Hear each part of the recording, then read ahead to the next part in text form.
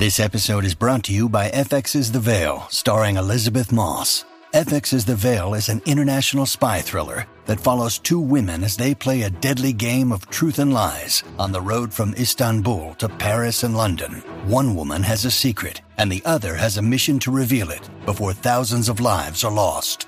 FX's The Veil, now streaming, only on Hulu.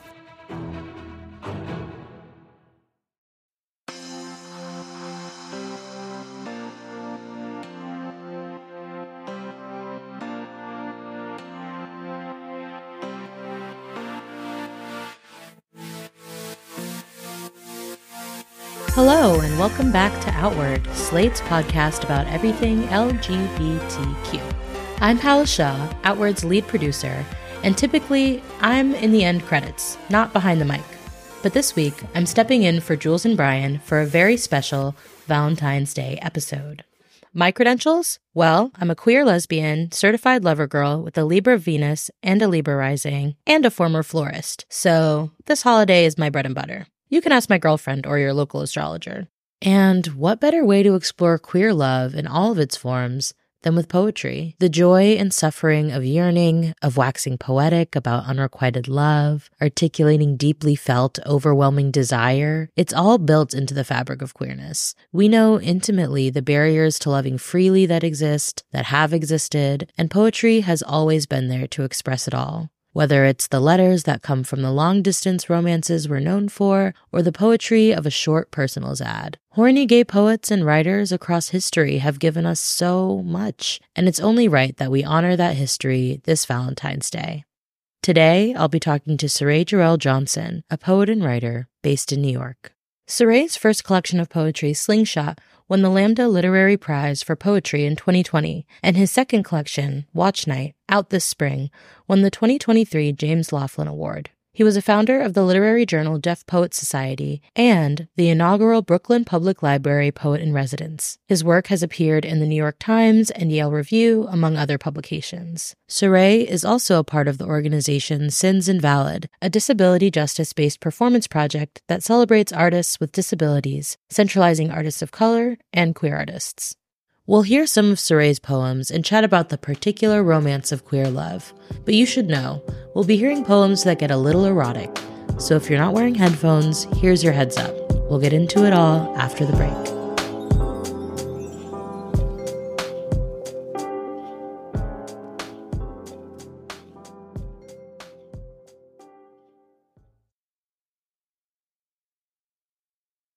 With the Lucky Land Slots, you can get lucky just about anywhere. This is your captain speaking. We've got clear runway and the weather's fine, but we're just going to circle up here a while and get lucky. No, nothing like that. It's just these cash prizes add up quick. So I suggest you sit back, keep your tray table upright, and start getting lucky. Play for free at LuckyLandSlots.com. Are you feeling lucky? No purchase necessary. Void where prohibited by law. 18 plus terms and conditions apply. See website for details. On Death, Sex, and Money, we feature interviews with you, our community of listeners, getting honest about uncomfortable things. I developed an illness where it isn't safe for me to drive. A friend once said to me, sex is like air. You don't think about it until you're not getting enough. This is a similar sort of thing if you just replace sex with driving. Listen to Death, Sex, and Money wherever you get podcasts.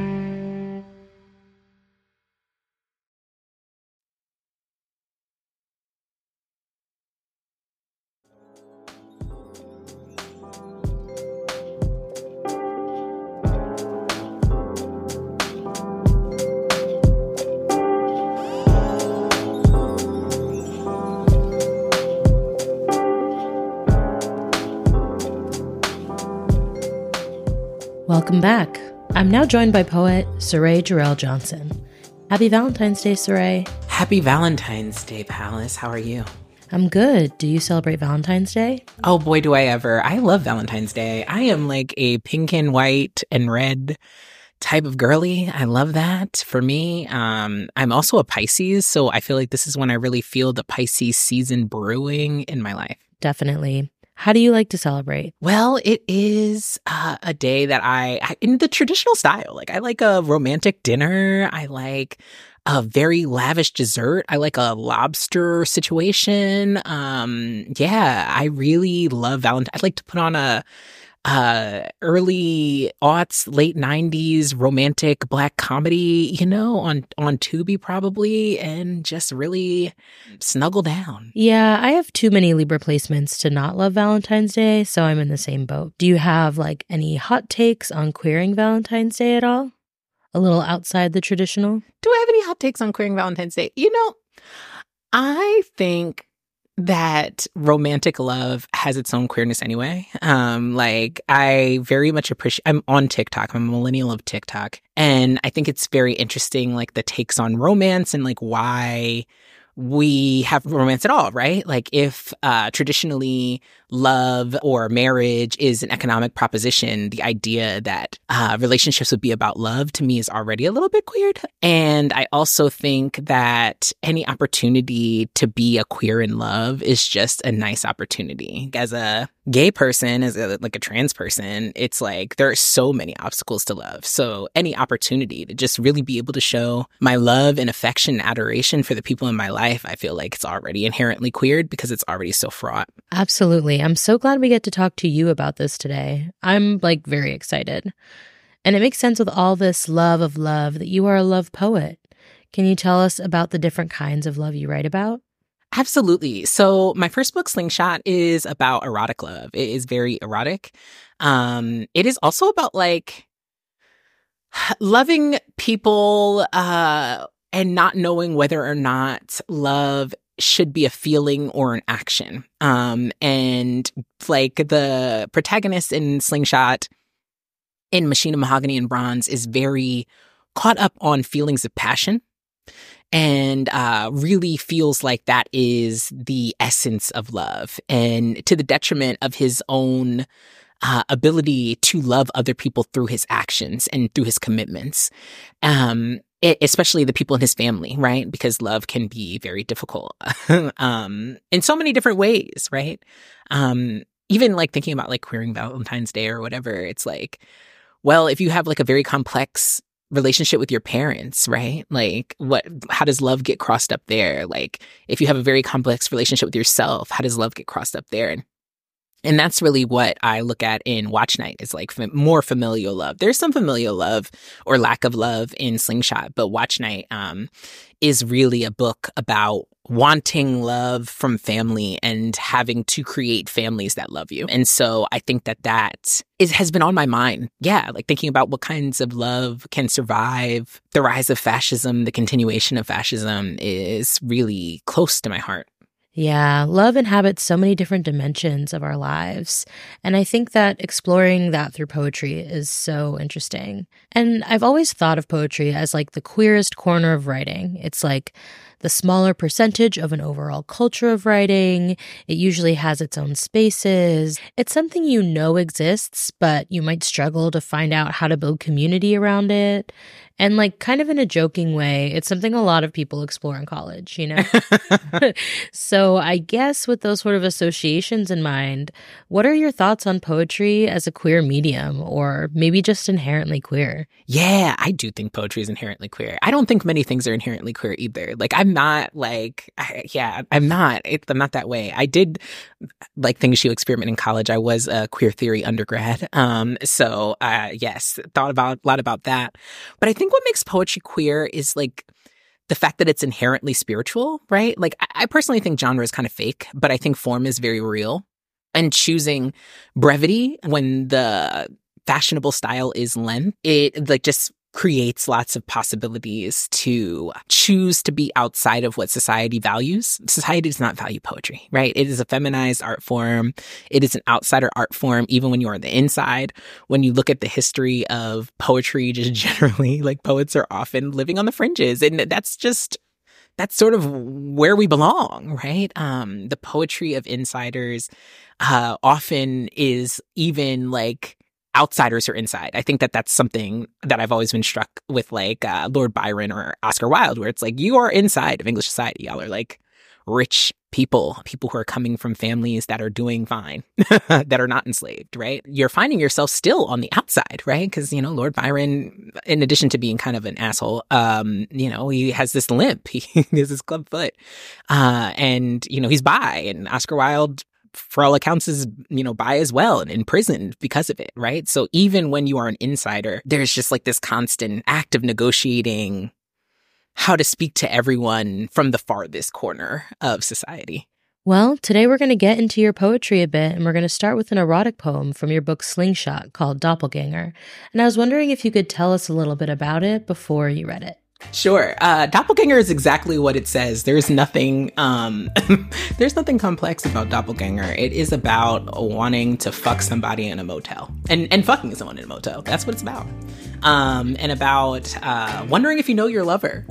Just like wondering if you'll ever know your lover, if they're even knowable, right? Like, I really believe that like people are fundamentally unknowable. And I also believe that life imitates art. I think that this poem was an attempt, like a lot of poems, the most erotic poems in Slingshot are attempts to create some space for the way that I, as a trans fag, love, right? Like, there's just not that many depictions of people like me. There's just not that much art and that much conversation about people like myself. And I think that it actually forecloses upon the possibility because life imitates art. And so this is one more of my attempts in Slingshot.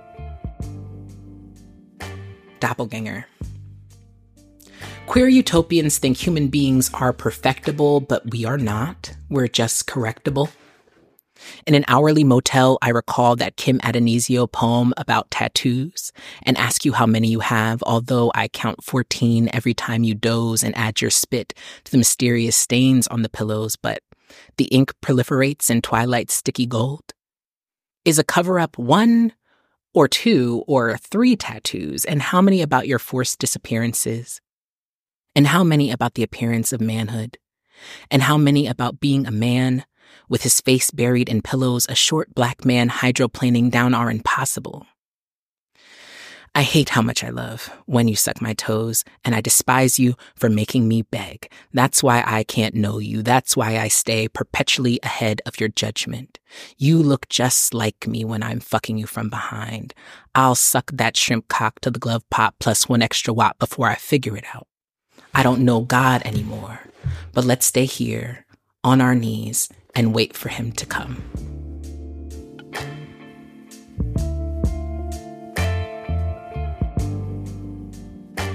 I wanted to talk about this idea of a doppelganger because, you said that the idea of a doppelganger is really simple. And I was also just thinking about how, like, the idea of being with a doppelganger or someone who looks like you is such a queer trope of dating. People fall into that trap a lot. So I guess with that perspective, could you talk more about what you're thinking when you're writing a poem about a doppelganger of somebody? Yeah, well, the thing about a doppelganger is you're not supposed to see your own. You'll die. That's like a harbinger of death. In fact, I'm trying to remember who it was. Like, there is a poet whose wife saw his doppelganger while he was at sea, and he was dead, like, soon thereafter. Like, people see their doppelgangers, they pass away. And I think that for me, it's about fear of being seen, right? You don't want somebody to see you as you are, right? You don't, like, you regard it as like imperiling. And I think, well, the person I wrote this poem about certainly felt like it was imperiling, right? And so really thinking about, like, what does it mean to be seen, right? It's not like, we talk about good representation or bad representation, right? But like the feeling of being seen is uncomfortable. It's not fun. It isn't fun. And I think that, like, some of like the queer, like, doppelganger trope comes from the extreme beauty standards that queers live under, right? So like, where it's like, I like you because you look like me, and that means I look good. I'm attracted to you, right? And I think that in queer community, having a beautiful partner can become a status symbol in a way that feels very toxic. Like having a partner who society believes is beautiful, right? Who's like jacked or tall enough, or, looks a certain way, has a certain body type, can be such a status symbol for people that it can be, I think, a little gross. I think that that's one of the, I don't have a personal identity as queer. I'm gay. Like, I guess, like, literally, like many gay people, I am bi, but like, on a day-to-day basis, queer is not something I identify with. Like, I'm not being like, yes, as a queer person, that's something way that you're supposed to refer to me.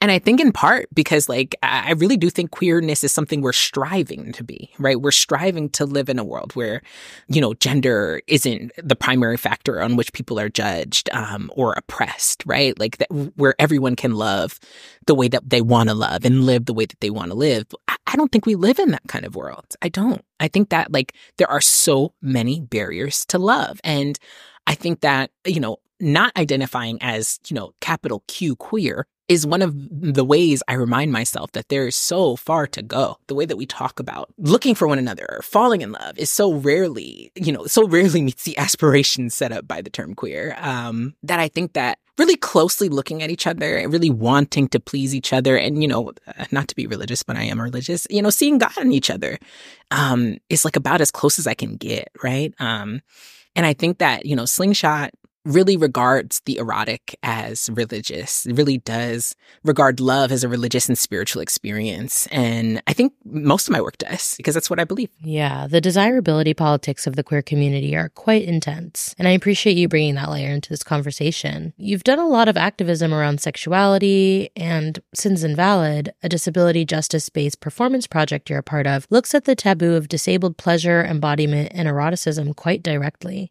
So I'm wondering if you could continue to speak to the power of eroticism in a political context.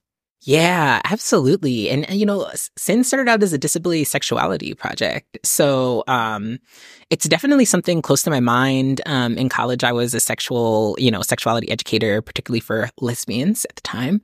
And I would give these workshops. And I think that, like, the less information you have about what sex is supposed to look like for you, I think the better sex you probably have. And I think that's part of the problem that straight people seem to have, is that like they have like their ideas of sex can be so prescriptive that like nobody's having any fun and everybody's really worried about how they look and like who's looking at them and like whether or not they're doing it right and what they don't want to, and what they don't want to be known to do and like what other people do, right? And I think that queers are actually very lucky that we don't have as many of those prescriptions, because it makes sexuality a little more adventurous and specific. And as a disabled person, I think no one knows better than disabled people all the different ways that sex can look. Like, I remember on Twitter, there like was this elastic chair, this chair with like, this stool with elastic bands over it. And people were like, why would I ever need that for sex? And it's like, what about want? What about wanting it for sex, right? Like, what if it makes your experience 2% better and that 2% was exactly what you need? And I think that that is such a disabled approach to sex, right? Like, I think about like the length of a handle on a Hitachi magic wand. In fact, I believe the like modern dildo was invented by a Black cis disabled man. Like it is like we are always benefiting from technology meant for disabled people.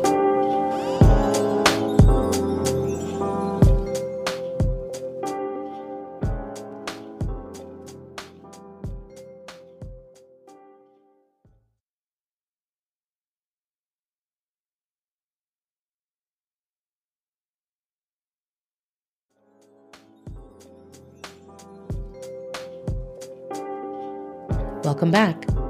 I want to turn back to the poem for a second because I love the opening lines so much about being perfectible versus correctable, and the phrase queer utopians really jumped out at me. So I was wondering if you could tell us, like, who are queer utopians in your mind's eye, and how love connects to this idea of being correctable. Yeah, absolutely. I love thinking about queer utopians. And, I am a utopian. Absolutely, I'm a utopian. In fact, the town where I was born was, I guess like an intentional community at one point called the Farrer Colony, like a utopian project where people left the city and moved to farmy New Jersey to figure shit out, right? So like I was born with that kind of spirit. But when I think of utopians, it's just like people who want the world to be perfect. And I think the world will never be perfect, but I do think that we should do whatever we can to improve our lives and the lives of others. Like, I really do. And I also think that we have to have measures for when human beings fall short of their tallest aims. And so some of that is in that poem too, right? Like, how much of your bullshit is about being a man? Like, much of it is about the spaces you're not allowed to inhabit because of how people view you as a Black man, right? Like, how much of it is you limiting yourself. I'm a non-binary person, right? Like, I think that my relationship with gender is very complex. And I was raised by masculinity, so I always knew that was not me, right? Like, I was raised by, I guess you would call, like, gender nonconforming masculinities in lesbian community. And, you know, like, they were just so masculine. They were more masculine than any men that I've still ever met, right? Like, just very, very masculine people. And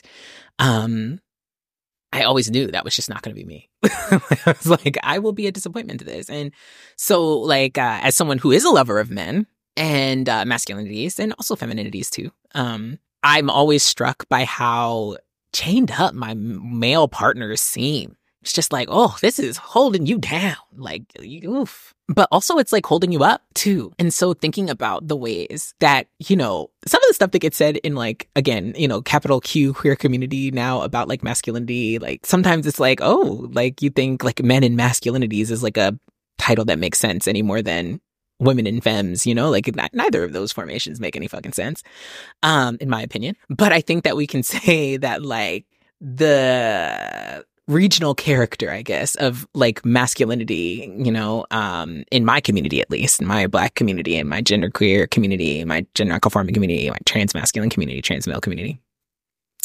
Sometimes it's like, damn, this is making you a lot better. But sometimes it's like, damn, this is making you a lot fucking worse, you know? And, like, how do we love on masculinities, love on men, while simultaneously be better? In the same way, like, how do we love on cis people, right? I think all the time, like, how do I love on the cis femmes in my community while simultaneously being like, stop being a fucking transphobe. You're fucking transphobic and you're making my life bad. And, like, this rhetoric has material consequences for people. While simultaneously being like, wow, like, you're wonderful and I love you. Like, how do we hold those things for each other without, like, lifting one up to an impossible height, right? The parts that we like, oh my God, they're just so transformative and magical and perfect. And the parts that we hate, you have to get out of here. It's either pedestal or disposal. There's nothing in between. And we kind of pick out who's going to be on that pedestal and who's always going to be good and right, and, like, who we want to just kick out entirely, instead of seeing our community as imperfect and each and every one of us as needing compassion, correction, and care. But we don't think that. And, you know, a lot of that is, like, certainly transmisogyny, certainly transphobia, and, like, folks who experience transphobia who may not even identify as trans. And so thinking about what it is like to love people who live outside of what politics says is good, including queer politics, what it means to be in community with others, in a way that isn't full of pedestals and ego, is something that my writing concerns. I don't claim that I know how to get it right, or that, you know, that I am the one who is perfect. But I think that, in fact, I think that part of my writing is an exercise in stripping myself of excess ego. Like, really thinking about, like, in what ways am I imperfect? You know, like, in what ways am I not doing this well? Like, in what ways can my work be more considered? And I actually think that that's something that shows up very strongly in my writing, and is, like, my own failures and my own imperfections. Yeah, that's very real. It may be a little obvious to bring up All About Love by Bell Hooks on Valentine's Day, but I think reading that was the first time my views on love were really challenged. So for listeners who haven't yet read it, the seminal Black feminist text breaks down the concept of love, defines it, and explores the many ways love can exist in our lives. And I was wondering, Saray, what kinds of art or poetry or writing has challenged your ideas about love? I say this all the time. Everyone should be reading Sharon Bridgeforth. If you're queer and you're listening to this, please read Sharon Bridgeforth. A genius. So absolutely love Conjure Blues. It is about a tight-knit post-enslavement community of queer and trans people who are just loving on each other imperfectly and well and in every single kind of way. And I think it's so beautiful. What a beautiful work. Who else has changed my view of love? Toni Morrison, of course. I think Toni Morrison has probably done more for my understanding of love. I had a close friend from high school and after pass away last year, and I read Sula twice in like a day. I was just like, Sula now. And when I think of Sula, right, that's definitely a book about loving imperfect people, right? Like Sula Peace, look, justice for Nell, because Sula Peace is not a nice person. Like, she watched her mama burn up. She watched a bunch of people just pass away and she was like, this is interesting. But like ultimately, I think that character figures there's going to be some point in her life that comes where she can just experience normal love. And when she finds out that she can't, she decides she's going to die. I think that that's so real, right? Like that level of vulnerability, like I think that's so relatable. Also, the book Love by Toni Morrison. I think that's the one where they're sitting up in the house eating shrimp and they're just like, I hate you, but you can't leave and I'm not leaving. So we're just going to sit here hating each other until the end of time. I think that's how a lot of people's loves go. And I don't think there's anything wrong with wanting more, but like sometimes that's just what the fuck it looks like. Sometimes that's just what it looks like to really love somebody. Unfortunately, is sometimes it's like, well, I'm just going to have to endure the parts where this isn't as true until we get back to love, or that there's love contained even in that non-love. What else? I feel like there's like so much. Those are some amazing recommendations to get folks started. And I think about Toni Morrison or Bell Hooks, who I was talking about earlier, and just like a lot of feminist Black work revolving around love and community and the collective. And so I was wondering, what role has community played in learning or relearning about love for you? Oh, that's such a good question. So the book Watch Night is about a watch night party that I had for years and years and years, where I just like grabbed every Black queer trans person around me. I was like, come on, it's New Year's Eve. Time for watch night. And in part, that was because I loved to party, pandemic, so less now. But like back in the day, I loved to party. And I knew that I wasn't going to be cooking on New Year's Day. So everything had to be done on watch night. Everything had to be done. And so it was my way of making sure everything was done, to the point where it rewired in my head, as that's when we do it, growing up in the church. And, I grew up African Methodist Episcopalian. My great grandmother was a mother of the church. And my grandmother was a church nurse. So watch night, as a kid, you were sitting in church. You were sitting in church. You were praying. You were tarrying, right? Like that was what you did on watch night. And so, the love and trust that all of these Black, queer, and trans people must have had for me, like, I'll come to your watch night party. I trust you enough to come to your watch night party and not think I'm going to get prayed over, called to the altar, right? I trust you. I love you enough to come to this, right? Even if we weren't the closest of friends, right? Like many Black, queer, and trans people with a fair amount of church trauma trusted me enough to come to my watch night party. And, a lot of people said to me over those years, I didn't know what it was going to be. I didn't know what it was going to be. And yeah, that was so special to me. I'm not very social. Like I have a pretty low social need. I'm autistic. And so social situations can be awkward for me, but it was always a time where I was like, oh, like, this is a practice that I do in community, not just the party, but like everything around it. It's like, this is something that I do with my community. This is something that I do in community. This is a way that I practice my faith in community with the people immediately around me. And that always just meant so much to me. It always made me feel so loved. Yeah, I think that's a really wonderful way into this next poem you have for us, Old Familiar. I'll let you take it away. Okay, Old Familiar. When watch night breaks and we're all still together. When the cobweb shadow is sucked from the corners of last year and the house glossed in easy tomorrows, we eat and we become a single thing. Forgetting the turn of the card so far behind us as to be before us again. Tonight we will make new promises, make love all night, then lose our tempers, drink to sway. Fuck all night and not be sweet about it neither, just to be together. And if this one texts an ex or falls off the wagon again, if we forget the slip of your sweet and light of your corners, it's no such thing. We'll come back to love. We'll turn to you and listen to your song tonight, and tomorrow we'll find a way to retire the habit. Apologize tomorrow, and so sincerely as to flush the hurt. We people of night runs to wood panel liquor stores, people of been turned out experience, people of sweat, people have put together then disheveled come morning. Joy dotting each corner as we walk home in or with our finest. Next year, again. Next year, I'll plant the special morning glories drip again in a once weed-owned stamp of dirt, save seed for tomorrow in smug assumption it will come, and it will come. Corners pressing out the old ways, evil or divine, multiplying like night across the meridian. The sap that snaps us each together, the vast drumbeat of gravity that hems us up each in turn. Next year we'll learn to ride it in our stirrups, ankles turning, steer us past the futile present, So what you got drunk again? Next year we'll meet up after the meetings, work it out together. We are your community. We love you. Call me late tomorrow or whenever. I know that the hardest part can be the nights. Maybe you don't feel it yet, but I think you turn the corner. Hark, the new year in sequins ringing her bell in the corner of the sweat-fogged room. The clock hands kiss, you turn to face me, your lips a blush across my neck until the night answers twilight's questions, then snore in wait of night again. Might as well sleep. You'll head to work at dawn tomorrow. I'll watch your eyes flicker in the cold room. Let's stay together. I wasn't sure, but now I'm certain. I see you and love your corners. Thank you for spending New Year's with my people. Their skin turned glow in faint streetlight. My people, whose glory rivals the night. Thanks so much for joining us today. And before we go, do you have any words for the lovers out there? Keep at it.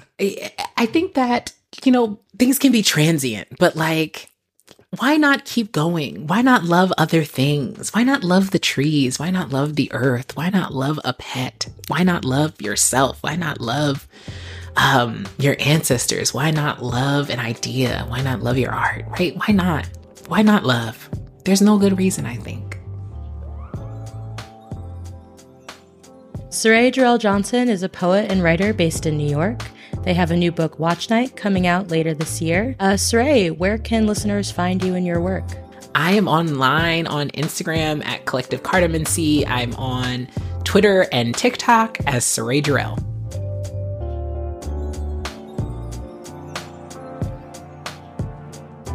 All right, folks. Thanks for joining us for another episode of Outward. We're gearing up for another advice episode, and this time we're covering your poly questions. Send yours to outwardpodcast@slate.com. And please send us feedback, topic ideas at outwardpodcast@slate.com or via Facebook or X at Slate Outward. And just a reminder, by joining Slate Plus, you'll get ad-free podcasts, extra segments on shows like Working, and you'll never hit a paywall on the Slate site. To learn more, go to slate.com/outwardplus. Our show was produced by me with help from senior supervising producer Daisy Rosario. If you like Outward, please subscribe in your podcast app, tell your friends about it, and rate and review the show so others can find it. Goodbye, everybody. Stay gay.